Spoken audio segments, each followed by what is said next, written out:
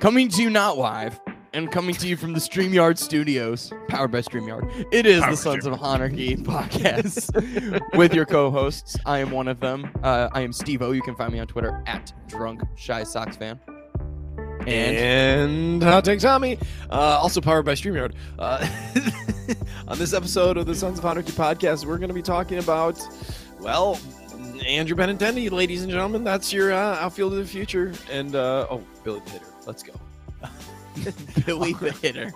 All of this brought to you by just us. So make sure you rate, subscribe, review on your favorite podcast platform, whatever that may be. Apple Podcasts, Spotify, Pocket Casts, Google Casts, whatever the fuck is Pocket Cast? Pocket Cast is like, I don't know. It's like a Android version of like podcasts. I think I just offended somebody. Yeah, you may have. Nice job. Powered by StreamYard. Exactly. And no free ads though, Tom. No free ads. StreamYard doesn't pay us to say that. Yeah, true. Tommy just decided to litter our page that we're looking at each other on with StreamYard logos. So they gave us option. This is the free options that they gave us. So I wanted to put as many as we could. Instead of uploading our own logos, we're just it's free. I will say this. Speaking of spending money and free, I'm really glad that I did not spend money on France to win the World Cup. I almost did at the beginning of all this, and I was like, wait, like plus 1,000 odds. There's a ton of money there. And then I actually thought at the end about like hedging France with Argentina, which I would have made me a little bit of money, but not a lot. Anyway, Argentina wins the World Cup. Congrats, Messi. What a guy. He's very short. And apparently has autism. Oh, okay, there you go. Yeah. Just fun fact. Some people say because of like his mannerisms, he's like somewhere on the spectrum. But that's not officially diagnosed, I don't think. Yeah, I think that might be just somebody who's like, he probably has autism because he's better than me at soccer. So exactly. There has to be an explanation somewhere. The Rain Man of soccer. Yeah, so exactly. Somebody with a shallow ego wasn't able to handle the fact that the guy is just better than him at the sport. Oh my God. It's amazing. It's hilarious. But yeah, other than the tax evasion, he seems like a pretty good guy. He's got a lot less on his rap sheet than Ronaldo. That's for darn sure. Oh shit, yeah. Fuck that guy. For real. Fuck that guy. And he cried like a baby when they lost to Morocco. Wait, was it Morocco? Yeah, it was Morocco. Yeah, Morocco knocked him out. Well, man, this is probably the last year he could do. Like, I thought last World Cup was going to be the last year he could do anything. So, like, the fact that this year he's out too, he got pretty far. But, yeah, decently far this year. They won Euros as well. Tom, we're not a soccer podcast though. We don't know anything. We're not even a football podcast. We're not even a football podcast. Football. We are a what podcast, Tom? Go Bears. We are a White Sox podcast. White Sox podcast. White Sox podcast. The White Sox. Sure feels that way, okay? Like, yes. Look at all of the top tier. Here's, I'm gonna get excited later, but let me start off by saying this. Ask this. Why can't the White Sox play at the top of the market? Steve, this was a great year, just like 2019 or going into the 2020 season. Yeah. The White Sox at least had a seat at the table at the top of the market. Oh my God. Yeah.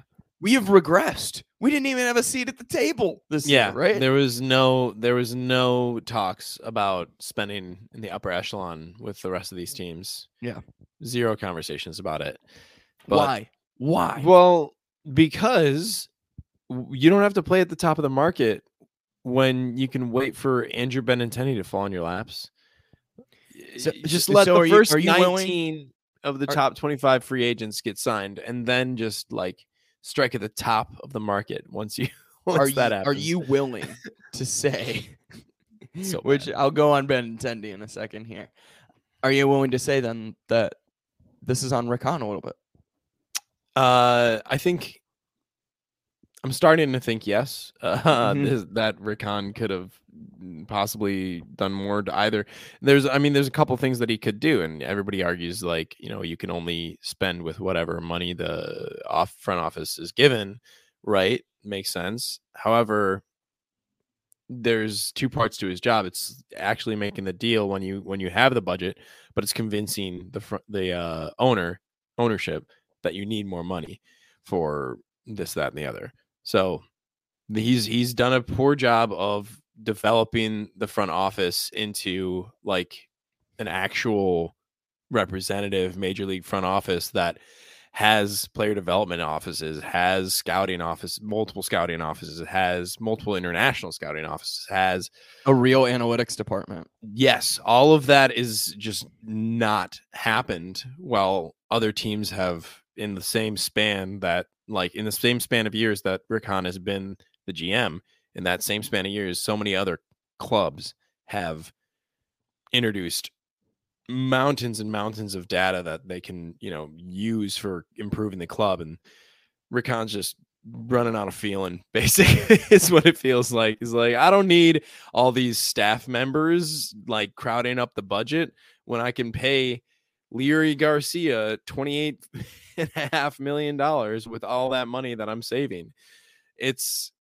I don't know. I'm more blame Rick Hahn for that than the lack of free agent signings, to be honest. Like, no player development office or very limited, no analytics department or very limited, and no international scouting department or just actually it's Marco Patti. And that's the White Sox for you. Is like there's no focus on like he said he wanted to build something that was sustainable for winning year after year after year after year. What you do to do that is you go the way of the Rays and you like in enormous analytics departments where you're not paying for people on the field, you're paying for people in the offices to make good decisions, like on the margins, because that's how you build for success. Dodgers, same shit. Obviously, they're the best of all time the last 10 years. So just it's more and more falling on deaf ears when Rick Hahn has excuses. Plus, his time is running out. Like, this is his window that he preached about, and we got like next year. Yeah, it sure feels that way, right? Especially with what they've done in the offseason this year. Let me run it back. I think everything that you said absolutely makes sense. Let me start by saying this. Draft picks. Think about what the White Sox have drafted and what they've been able to develop, and particularly their first round picks. Nick Madrigal's pretty good. I don't know what you're talking. Fantastic. Getting replaced by Dansby Swanson and fucking who else? It doesn't matter. That's on the north side. Right. It's their fucking problem. We'll get to that, actually. I want to talk about Dansby Swanson and the Cubs in a second too, but not spend too much time on it in a minute. Draft picks, Tom. Run me through, since Rick Hahn has become GM, the draft picks that he's been able to land and develop. Carson Fulmer, Zach Collins, Nick Madrigal, shit. Carlos Rodon was the only hit. Yeah. The only hit has been Carlos fucking Rodon, who you then decided to not even give a qualifying offer to last year. Unfucking believable. There's no plan. It's all willy-nilly. Mm-hmm. And when the money is spent, it's spent in all the wrong directions. It makes zero sense to me. There is no direction. There's no willingness to go out and then spend in free agency when you don't have the top tier talent on your team that you need to be successful, and you're not developing that top tier talent. The top 3 teams in the league when it comes to first round draft picks and their WAR. There was a Jake Kuda tweet that came out and talked about this. Of course, the top 3 teams, Tom, in regard to their first round draft picks being most WAR out of their first round draft picks in the last decade. You want to guess who those 3 teams are? Dodgers. Dodgers are 1. Yes. Think about teams that just won. Braves 2. And who's the 3rd? Oh, the Astros. Yeah. Bingo, right there. 1, 2, 3. No particular order. I think the actual order was like Astros, Dodgers, Braves. The top 3 teams right there have all won a World Series. Oh, hold on. Have won the World Series the last 3 years. The last 3 years. Oh, my God. Look at that. Yeah. And the White Sox are like third to last when it comes to draft war out of their first round picks. Yeah. And the only thing that's holding them above water is Carlos Rodon. Yeah, and he's not part of the organization, and you didn't want to keep him in the organization. Take Rodon's career WAR with the White Sox out of the picture. They're probably dead last. Yeah, that's insane to me. The fact that you invest all this draft capital into players, and then you either cannot develop them into pure major league talent, true major league talent, or they're developing and then you give up on them. Yeah. I guess thank God they haven't done this with Andrew Vaughn yet. Yeah, but I mean, Andrew Vaughn is like every blind squirrel finds a nut every once in a while is what it feels like. I mean, same thing with Tim Anderson, obviously. Like, and that was before Hahn. That was the year before Hahn became GM. So there you go. But it's what I like that you touched on there was like it's kind of a team without an identity. Like it doesn't have a direction with and this is speaking specifically from the front office point of view, where it's there's not a clear, like, this is the kind of pitcher that we target. This is the kind of, bat that we prefer. This is like, they're not picking player profiles very well, unless if you count Leury Garcia, Adam Eaton, and Benintendi. They kind of share characteristics. How dare you put my handsome devil Andrew Benintendi on that list with Adam Eaton? And literally a younger, better Adam Eaton. I don't know what you're talking about, but what I'm getting at here is a lot better. But same skill sets. Anyway, what I'm getting at is this team on the field now, because of the front office's lack of direction, is a team without an identity as well. Because, without Tony La Russa, who, as shitty as he was, he had the old school mindset. And that was kind of like last year's team was like old school, hit your average kind of fucking baseball, which we all can agree that was shit. But that was an identity at least. And you had, grinder ball with Jose Abreu and fucking like never taking a day off, and Johnny Cueto kind of fit into that category as well. Like, there were guys that were hard-nosed and like wanted to put in the work every day, that kind of profile of player. This team lost those guys, lost Tony La Russa for the better, mind you, but we're a team without an identity, if you ask me. Like, there's not a good, we're not a heavy slug team. We're not a good fielding team with like good base running decisions. Like, we're not a smart team, if you know what I mean. Like, we're not a high average team, to be honest. We're not a pitching heavy team. We're just kind of middling, if not bad, at most facets of the game. There's not a focus on any one thing to make us like a standout in category A or category B. Like, fucking look at the Blue Jays. Just slug. And by the way, we're going to buy all these pitchers, like, or I just, it's been frustrating, especially I told you this last time with the departure of Jose Abreu. I don't believe in this core anymore. And I know that's like, maybe that's over dramatic, but my MVP toe is gone. And like, part of what made me trust this core was his like leadership in terms of, I know who's playing first and I trust his numbers no matter what. So when his spot in the order comes up, whatever, I mean, mind you, he did lead the league in grounded into double plays, JDP, for like the last 5 years. But Mans is going to get up there and hit the ball hard. Like that, you can count on it.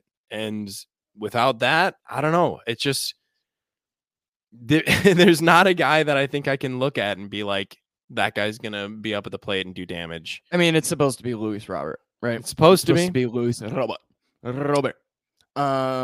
But NTA, right? But he's not a slug. Well, TA is not a slugger, you know. That pop. Look, I mean, here's the thing. Look at last.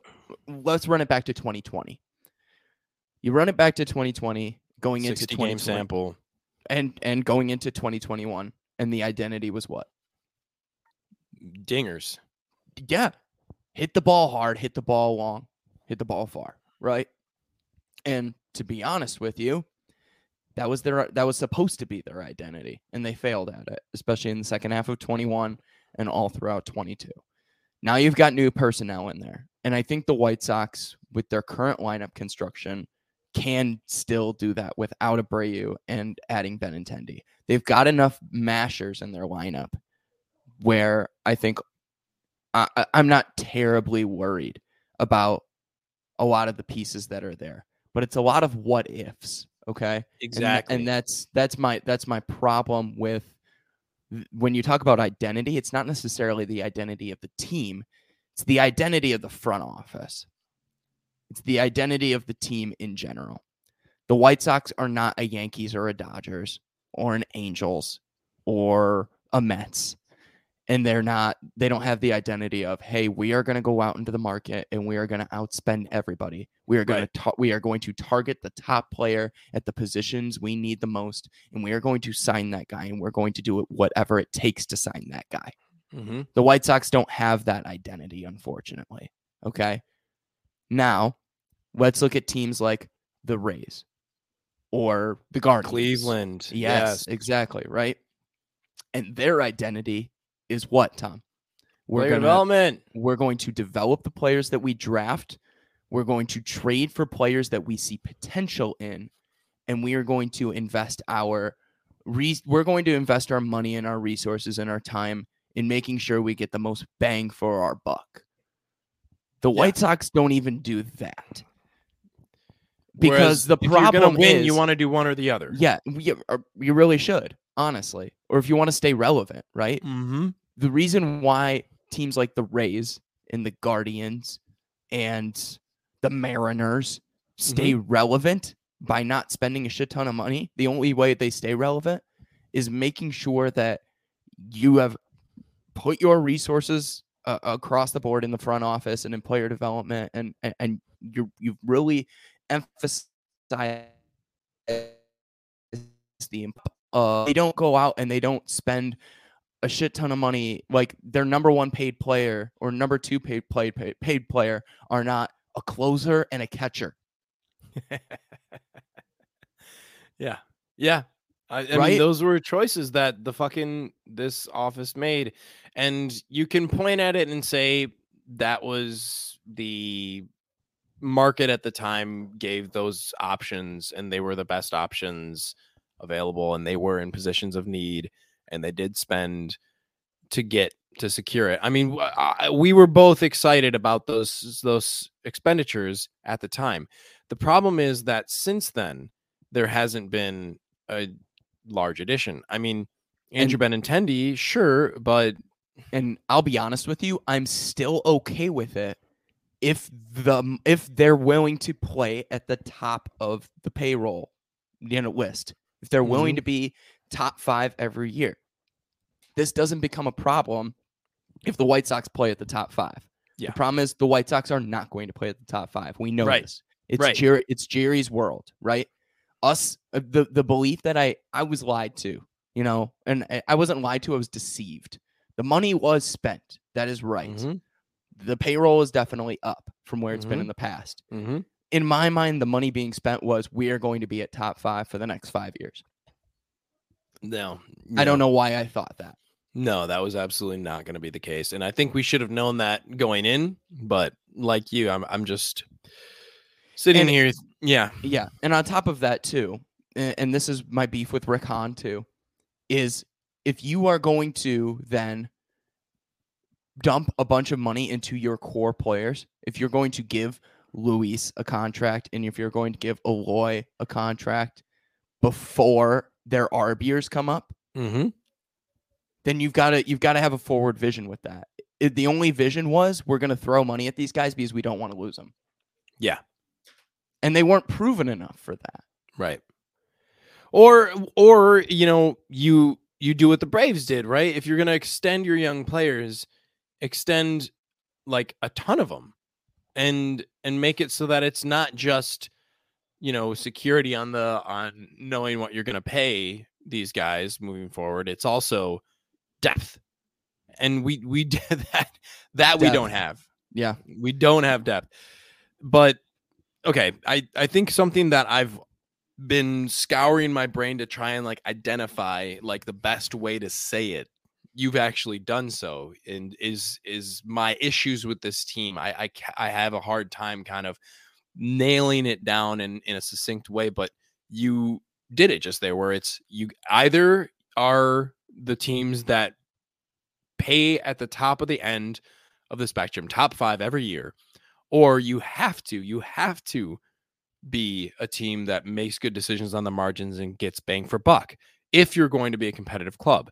And if you're going to do neither of those things, you're going to do a little bit of the pay, a little bit, mind you, we're like top 10 or something like that, somewhere ish. They're not even top 10. I think, well, with the Benintendi signing, I think they probably cracked the top jumped 10 back now. on. But like you're barely cracking that number, and you're one of the worst teams in player development and scouting and retention of talent. Like this is that's bad. That's very, very bad. So that I was just basically stepping back for a second to praise the fact that you were able to identify exactly, succinctly where our issue is. Not that we're mired in mediocrity on the field right now. Technically, we have a lot of potential, a lot of hope for this upcoming season, but we are in a spot where we are middling in most categories for front office decision making. Yeah. It's horrendous, just like my Wi-Fi connection right now. As you can probably see me coming in and out. Good time. Let's talk Andrew Benintendi. Well, yeah, let's talk Andrew Benintendi, Tom. And what we were together last night. We had a little Friendsmas party over at your place, which was an absolute blast. Shout out to you and your wife for being excellent and gracious hosts and letting my wife and I stay until like, God, what time was it? Like, I think it was 1 12, when 15, you guys 12:30. Oh, we left it like closer to 1. Fantastic. Yeah. Even better. Oh my God. But thank you. Let me say that and throw that out on the table. My gratitude. It's fucking fun. I was happy to do it. It was a blast. Now, what I know you went on your rant about Jose Abreu just now, and about like the club needing that kind of person and missing his bat, obviously. Now, what did I say to you? It was like a would you rather situation, right? Mm-hmm. Do you remember me saying this, or did you have too much to drink? No, I did have too much drink, but also I remember. So 2 things can be true. But it was, you presented the option of we re-sign Jose Abreu or we sign Clevinger and Benintendi. And, the idea being we only have the finite amount of money that the Abreu contract would have eaten the option to sign both Clev and Benintendi. My response obviously was we shouldn't be hamstrung and have to do the either or bullshit here. Yep. However, given that situation, and even with as upset I am that Jose Abreu has walked, with that budget of money, the better choice is the 2 players, Clevinger and Benintendi, versus Jose Abreu, just because of the needs of the team. I get it. However, if you bring back Jose Abreu and get these guys, the team's better. The team is just better. Yeah, without question. I'm not going to say that this team is better without Jose Abreu, right? You have said that in the past, but you're just not going to say it now. I have not said that. There's no if you can run it back and say I think that the White Sox are better without Jose Abreu, period, then go ahead and dig that up. But it was something about his, never said that. His contract was coming up like a year ago or like last offseason and you're like, I don't want to re-sign him after this, or so I don't know, something. Well, like it's because I knew that the money needed to be spent elsewhere. You know, here's another example. Unless you're the Astros and you have a shit ton of player development and money and a decent amount of money, right? I mean, here's the thing: the White Sox spent more than the Astros last year at the beginning of the year. Now, how'd that turn? Exactly, how did that turn out? Unless you are one of those teams that's at the top, you cannot afford to spend premium money at first base. It's another one of those positions, and that's not as bad. That's not as bad as a closer, but it's one of those positions where there's a lot of guys on the market who can mash. Yeah. The White Sox drafted a third overall. They drafted a first baseman, which is another interesting decision. It's a choice, it's a choice that was made. They drafted that with the idea that that's the future, right? So at least there was some vision there. Right. So, you're right. A team that isn't a team that shouldn't be crying poverty, but is a little bit, or an owner that's crying poverty, but shouldn't be, Jerry Reinsdorf, is going to say, yeah, you get these two guys or you get this one guy, it's budget Christmas. But yeah, and I'm glad that you answered. I would rather have Benintendi and Clevinger. Yeah, it just makes it obviously, because it's two positions, not one. Two is better than one. Like that's the main argument for that being the case, is that you have added to your pitching depth and you've solved an outfield problem that's persisted for the last 6 years, hypothetically. So you can't say no to that. The problem then, though, is that I don't really like Andrew Benintendi. so there's that. You know what? I'll let you go and rant right now, and then I'll have a retort for everything that you have to say about Benintendi. Okay, I've go for it. I've already given you my main take on him, is that he's just a younger Adam Eaton. So there's that. That's just not true. It's 100% factual.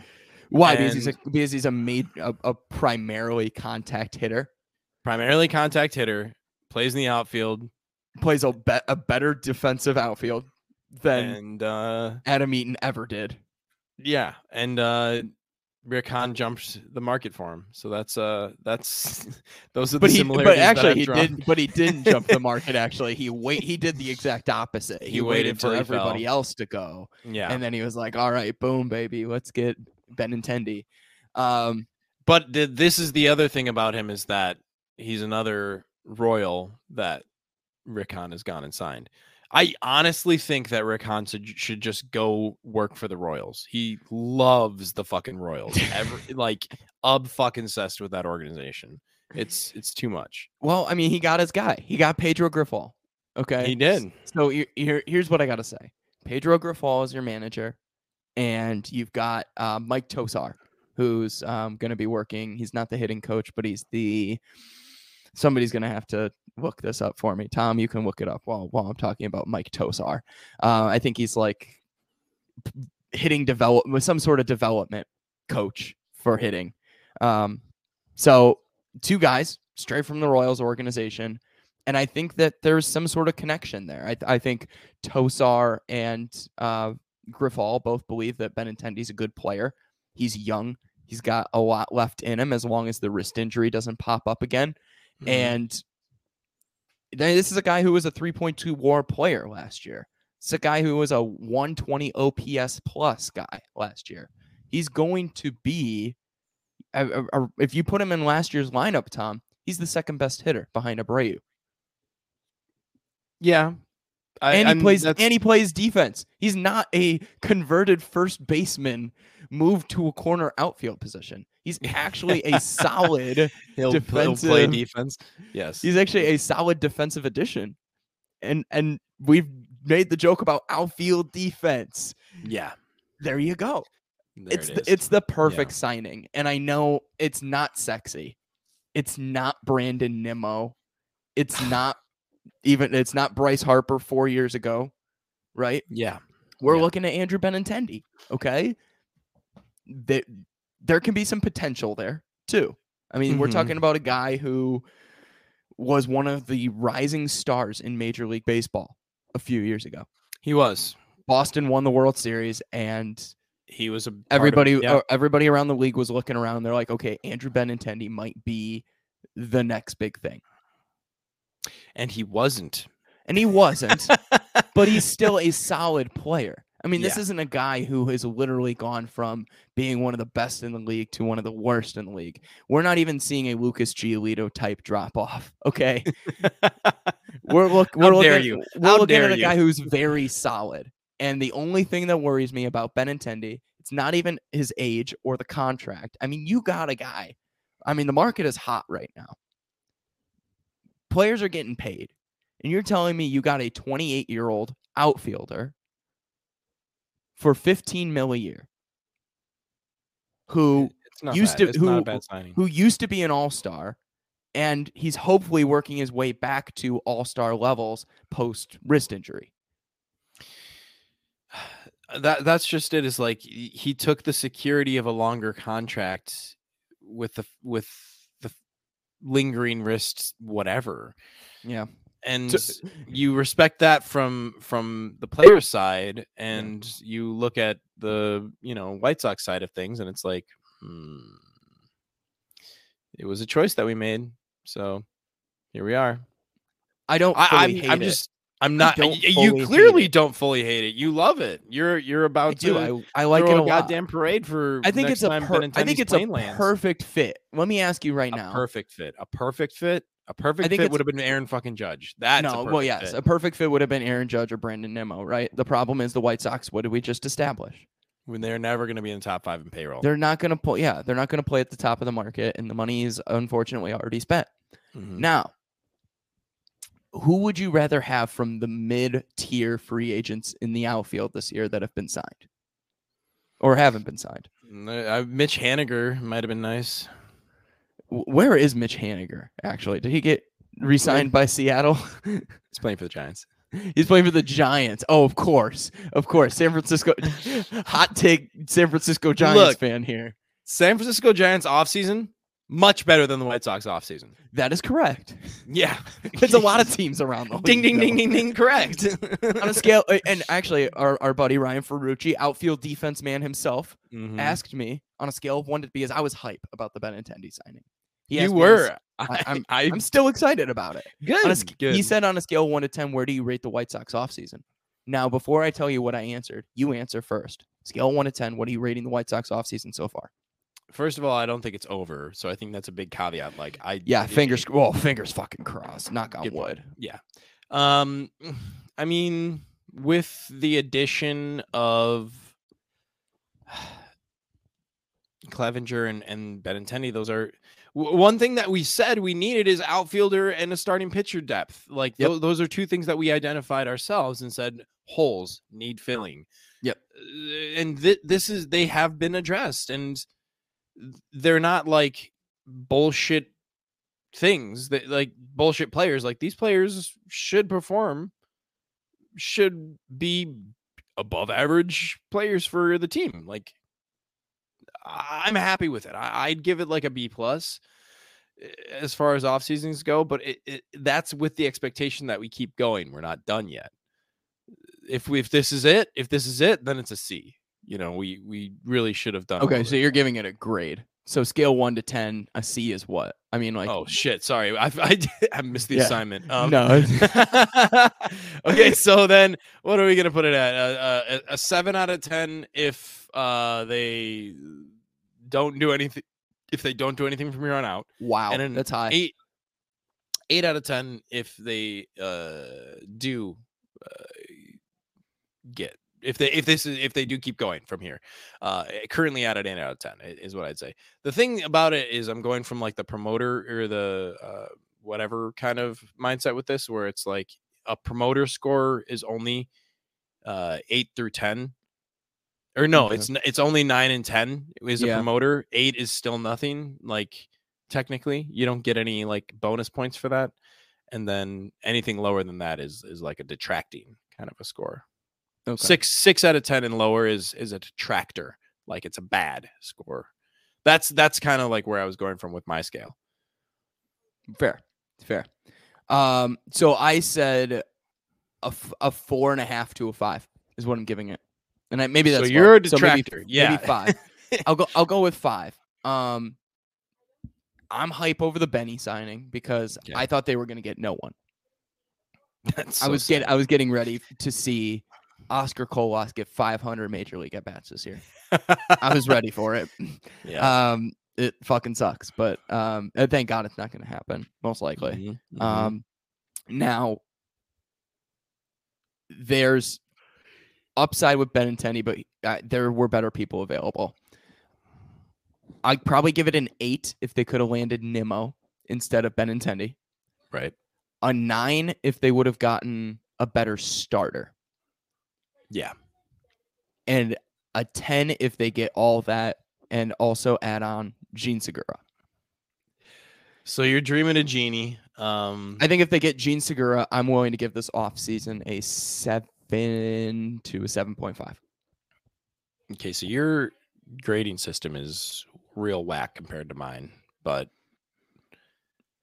just comparatively speaking, like I feel like I like the offseason less than you, but my scores were higher.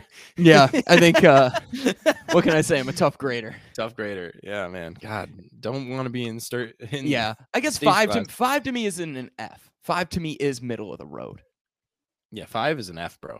But I mean, hey, look, again, difference of opinion. Right. A 5 out of 10 is like an F, like when you're grading. But yeah, in my head, it's like, okay, it's a middle of the road off season. It's a 5. Yeah. To me, it's middle of the road. You lost Abreu. You gained 2 other guys who should hopefully are impact players. Exactly. Billy the hitter. You haven't mentioned it yet. 4th outfielder. I don't want to give Bruhan Luke a you already saw his video, right? No, did he make a he pranced around his kitchen. It looked like it was post run, and or maybe post work. He looked out of sorts, and he's just going around his kitchen doing this with the phone in his hand. Billy.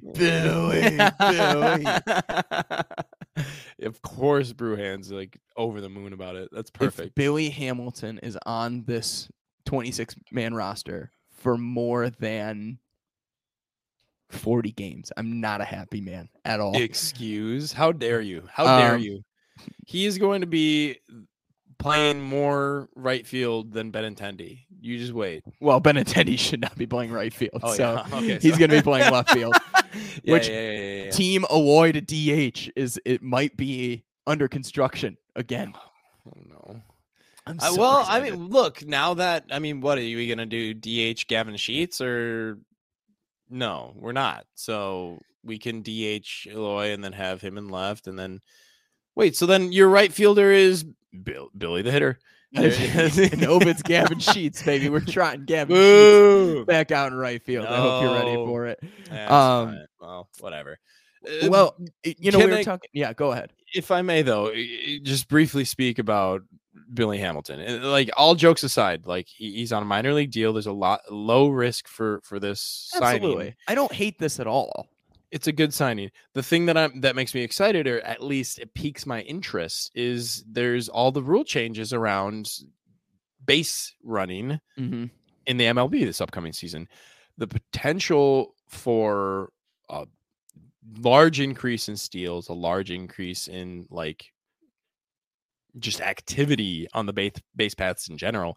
Having somebody like Billy Hamilton, who has a very high percentage of steal success over his career, obviously because of his wheels, but there's also that skill piece of like, Luis Robert has wheels, but he gets picked off, so there is a skill involved there. The bases are bigger this year, and there's only you have a limit to how many times you can attempt to pick off from the mound. Remember, we are talking about 32-year-old aging, injury problems in the past Billy Hamilton too. So yeah, 32. It's not like you just added a guy who's gonna steal 40 bags this year. No, 45. He's going to steal 45 bags. and I'll tell you why. No, I think like there's a lot to be said about the, wrong side of 30 argument for free agents. It makes sense to be afraid of people over 30 when you're hunting for long-term free agents. Oh, for sure. I mean, it's a no risk signing. It's a minor league deal. Hopes up that Billy Hamilton's Look, gonna be 32 is technically that's still the prime window for production for players. It's a prime window for production for players whose game isn't built on speed. Terrence Gore was a weapon in the playoffs. Anomaly. The world's fastest player ever. And then he stuck around, though, right? Like he played until that would be a fact check for me. But the he was point actually being, pretty young. The point being that I'm not willing to say Billy the Hamilton was a throwaway signing. I think my interest is peaked. What if I told you Terrence Gore is still younger than Billy Hamilton right now? That's hilarious. I feel like Terrence Gore is a 90-year-old man, like halfway in the grave, and that is just not... that's Billy because he entered the league at like 19. That's true. Yeah, I mean, fucking, I'm excited. But for real. I wanted with the rule changes to have an option on the team for a burner. Like they're with the rule changes this year specifically and the unknowns around how it's going to affect the game, having a burner on your 26-man roster is just smart. Like we don't know if this is going to be a huge increase in steals, if it's going to become a big part of the game, or how the product is going to adapt to these changes. We don't know how that's going to look. Maybe it'll be totally irrelevant, but I see where you're going with this. Mm-hmm. Sox need to trade for Nick Madrigal. Fuck you. How dare you? That's so bad. Singles and then steals. Singles and steals. Yes, single baby. And a steal is the same as a double. Hey, maybe Ozzie Guillen was the best fit for this team as manager. Oh my God. God. No, I'm kidding. My God. Speaking of Nick Madrigal, can we go down second base? Lane. Talk about. I want to talk about infielders. So this is perfect. Okay, great. So where are you going with this? You want to talk about the 4 shortstops that are off the board? I do want to talk about that. And their contracts. Mm-hmm. Trey Turner gets the bag. Carlos Correa gets the bag. Dansby Swanson gets the bag. Xander Bogaerts gets the bag. Now look at these contracts. What is the one thing that catches your attention the most about them? Let me ask all you of this. them. All of them. It's the years. Yes. Years. It's like insane. Crazy. So Xander Bogaerts is signed up to his age 41 year. Mm-hmm. I think Turner and Correa are signed up to their age 39 year. I think Correa's 40. Correa's 40. I think. Okay. And then you've got Dansby, which isn't as bad at 35. Yeah. That one makes more sense, but it's also he was the 4th of the 4 big shortstops. Right. And there's a big, and I'll be honest. Yeah, there's a big gap between him and all the other 3. People can throw shade at the Cubs fans who might listen to this podcast can throw shade at me. Sorry, Dansby Swanson is not Carlos Correa, Trey Turner, Xander Bogaerts. He's just not. Let's be real. Very not. We're talking about a guy with the offensive production of a career OPS plus of 95. Okay. He's a below average league hitter, He's got a good glove. He's got a great glove and a good arm. Great glove, great arm, high baseball IQ. I mean, we're talking about a guy that plays the game very well and understands the game very well and has high upside. He's also allowed to hold a bat sometimes. Is like basically that's how I feel like. It's like, wow, he's so good in the field and also he has a bat. Yeah. And he's not but he's not as atrocious at the plate as Andrelton Simmons, but I mean Andrelton. But remember when we were scared of Andrelton? Yeah, well, I mean, I was just like, oh, maybe this guy will start hitting league average. OPS plus of like 60. So bad. So I mean, we're talking about, well, let's go down what the Cubs did in the offseason. Mm-hmm. Say the White Sox did that. Say the White Sox got Jameson Taillon, Dansby Swanson, and Cody Bellinger. Would you be more happy with them? Jameson Taillon I like better than I like Clevinger. Yep. Think about the money, though, and think about the longevity I don't give of a that contract. shit about money. I mean, yes. I mean, I don't either. But remember, we have established right. We're not going to ever. Yes. This team right here with the banner behind me right now, Southside, is not going to be in the top 5. Right. Yeah, that's fair. So, okay, I grant you that. But I still like Taillon better. And I feel that Belly is that's a good flyer to take. Honestly, what we should have done, could have done, is taken what we did take, Clevinger, Benintendi, and then if we had picked up Belly as well, I mean, shit. And this is what I don't hate about the position that the White Sox are in. And you're going to rag on me again for this, but I'm going to say it. The White Sox can still get a low risk, high reward guy in the outfield without it being Cody Bellinger, without it being somebody that possibly can strike out 200 times in the year, like Bellinger and Gallo. Okay. Because I know a lot of people, yourself included, right, really wanted Joey Gallo. Fan of Gallo, yeah. I like Joey Gallo. I don't like him in the way the White Sox roster is currently constructed, because you've got way too many guys that strike out. Yeah, it's true. And as much as I don't necessarily believe in put the ball in play, I also believe you can't strike out. You can't have multiple guys that strike out 200 times a year on your lineup and expect to be good.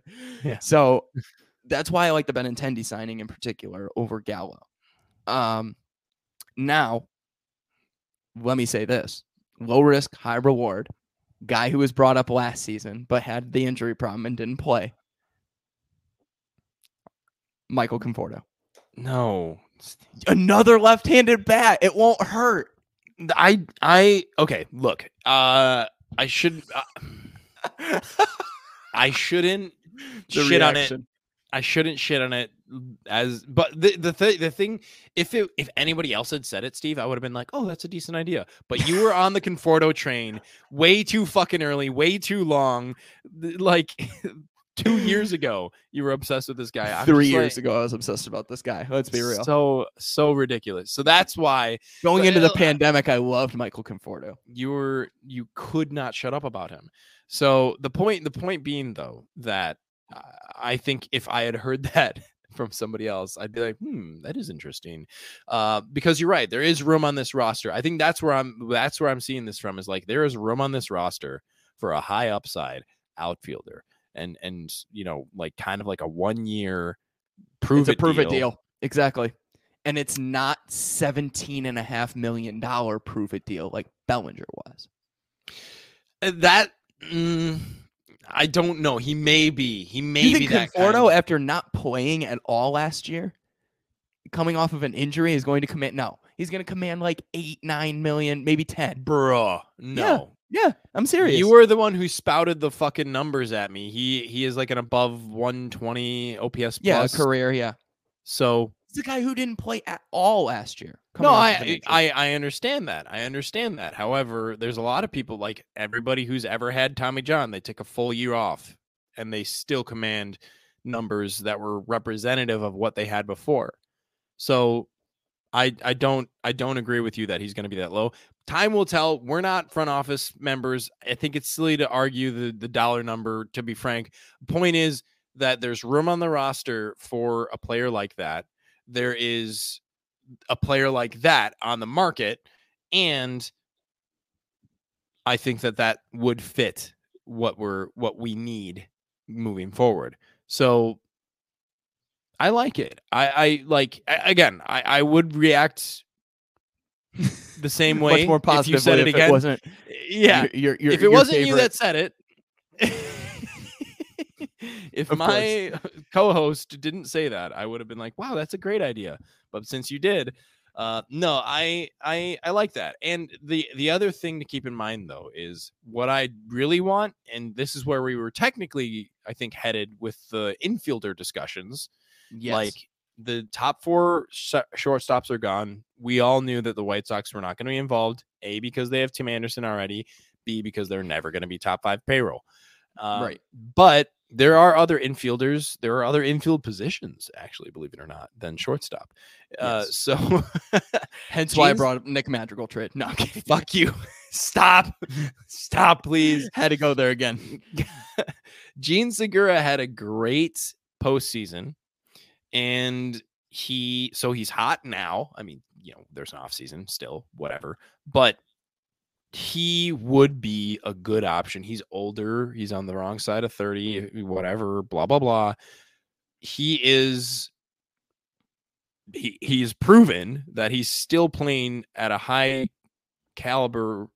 He's still playing at a high caliber. I don't think that sentence makes sense, but it doesn't matter. Point being, he's still a high caliber player. There we go. He's still a high caliber player at a high level, performing at the top of his game still, and has done so very recently. I like that idea, and a slugging second baseman that's what this team needs, in my opinion. We've got the utility guys that we can kind of plug and play with. That's not a winning team doesn't have a utility guy bouncing around the infield and playing a lot of second.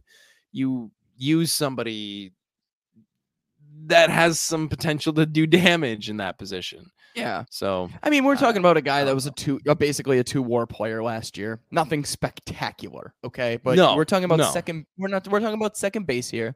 And we're talking about the guy, like we said, the White Sox are not going to play for the top guys in the market. But if it's an area of need and it's the best player on the market in their position, and you can, and it's in your spending range, you go and you do it. There should be 0 questions about it. Jean Segura should be signed. He should be on the White Sox already. It should be a 1 or 2 year deal, AAV of about, I don't know, 7-8 mil, and make it happen. Period. Like, don't play around with your dick. And I know the conversation has been the White Sox are going to be spending about as much as they did last year. And a lot of people who may have a closer ear to the organization than either of us do think that number is going to be lower than 200 mil. I think it's going to be around 200 mil. They were over 200 mil last year to end the season. Why can't they be there again this year? Especially since Rick Hahn has been telling us, hey, this is our window. This is our window. This is our window. So the other thing that I can see, if they're trying to keep payroll down and improve at second base, it's a poverty move. And I don't like the idea of trading to get rid of a salary and then you go and get somebody back that's cheaper, right? The thing that's been floated around the rumor mill is that the White Sox will possibly trade for a second base. And Rick Hahn said, we can see in a press conference, I can't remember if it was the Grifol press conference or if it was another one in the offseason where he said, we can see ourselves, something along the lines of trade, utilizing the trade market to get better in certain positions. Yeah. That would involve the White Sox then trading from an area of strength. And on paper, that's relief pitching. On paper. On paper. Not based on the numbers last year, but, based on the talent that's there. Exactly. Trading a bullpen piece and getting a second baseman back. The Yankees need a closer. The Dodgers need a closer. What do you think? A lot of people are saying Gleyber Torres is a part of a trade with the White Sox to get Liam Hendricks. Thoughts on that? I would hate to see Liam playing for the Yankees. I would hate to see that. I also don't know if that's one of his. He has a limited trade, no trade clause, like a team list of 5 teams. I don't know if that's one of them. I would doubt it. He's probably got going back to Oakland.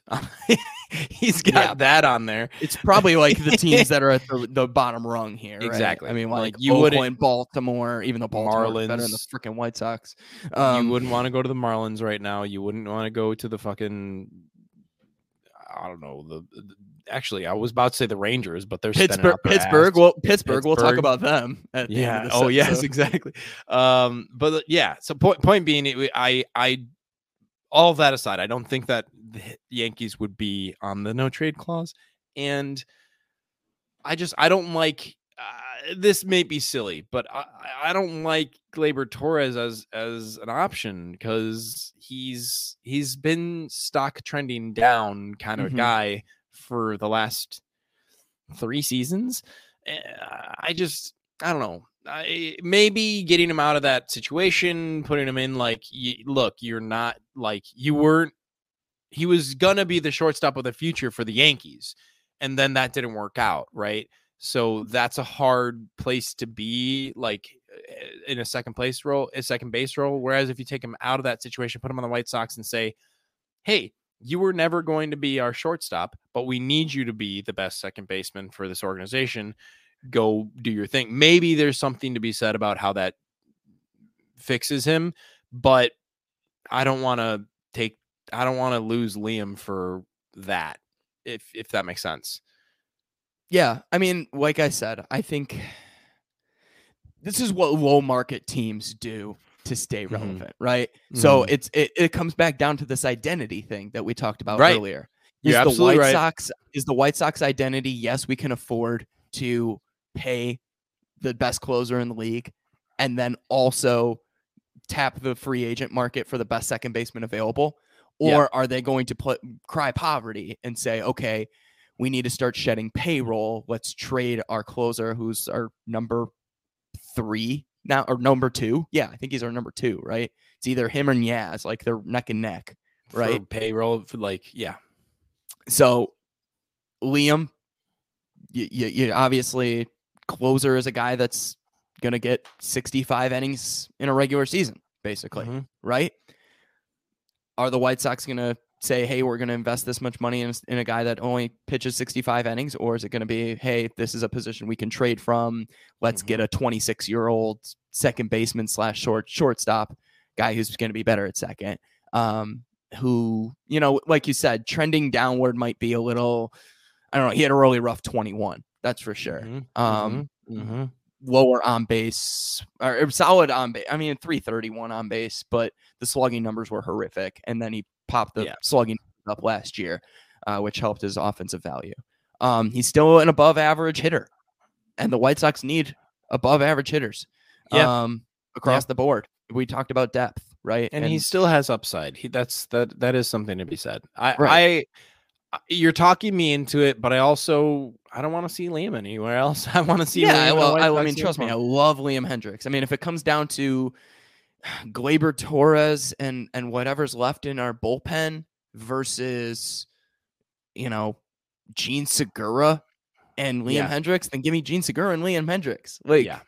Absolutely. So even if Gleyber, I mean, I think Gleyber is better and he's younger, and you've gotten a couple extra. I think it's this year and one more of team control.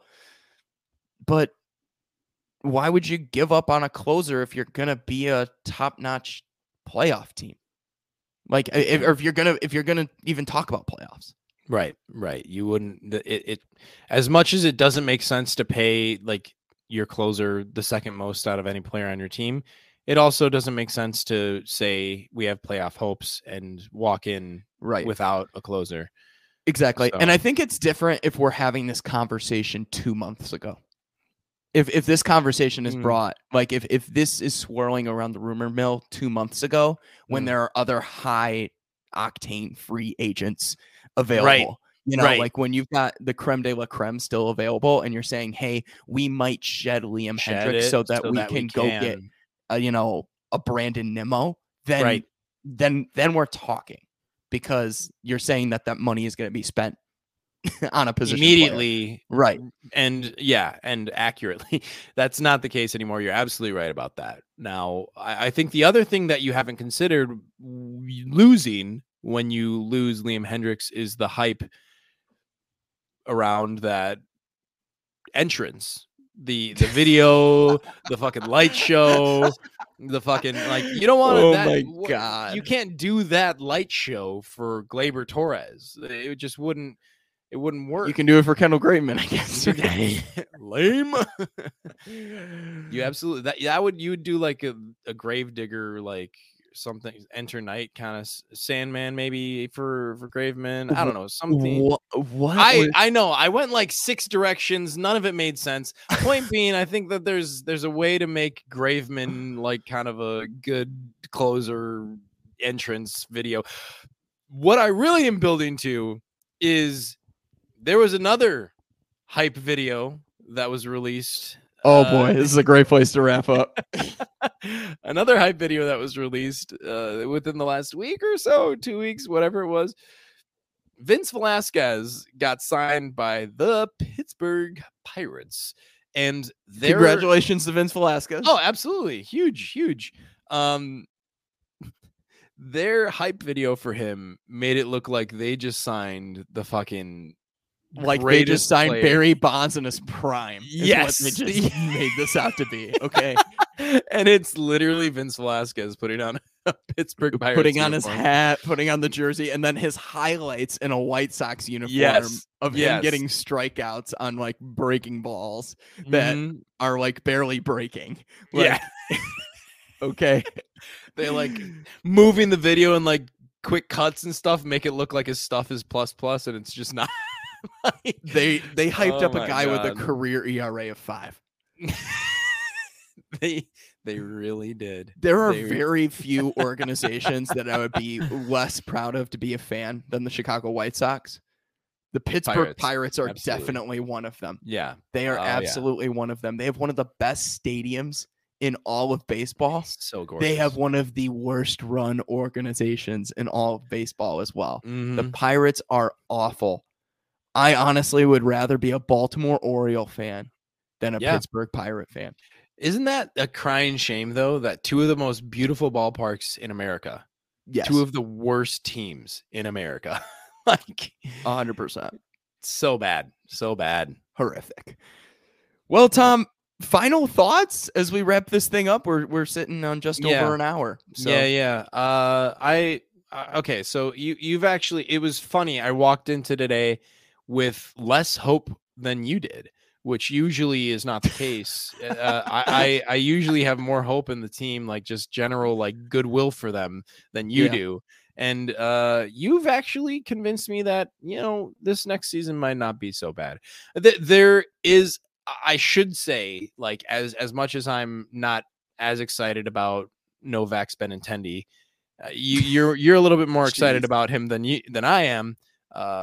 It'll just be hard if we play Canada or if we play Toronto in the playoffs. He's vaccinated now. I'm very convinced he's vaccinated now. He had a quote open mind to it. So, either way, I actually, if I'm not mistaken, too, I believe they dropped the requirement in Canada.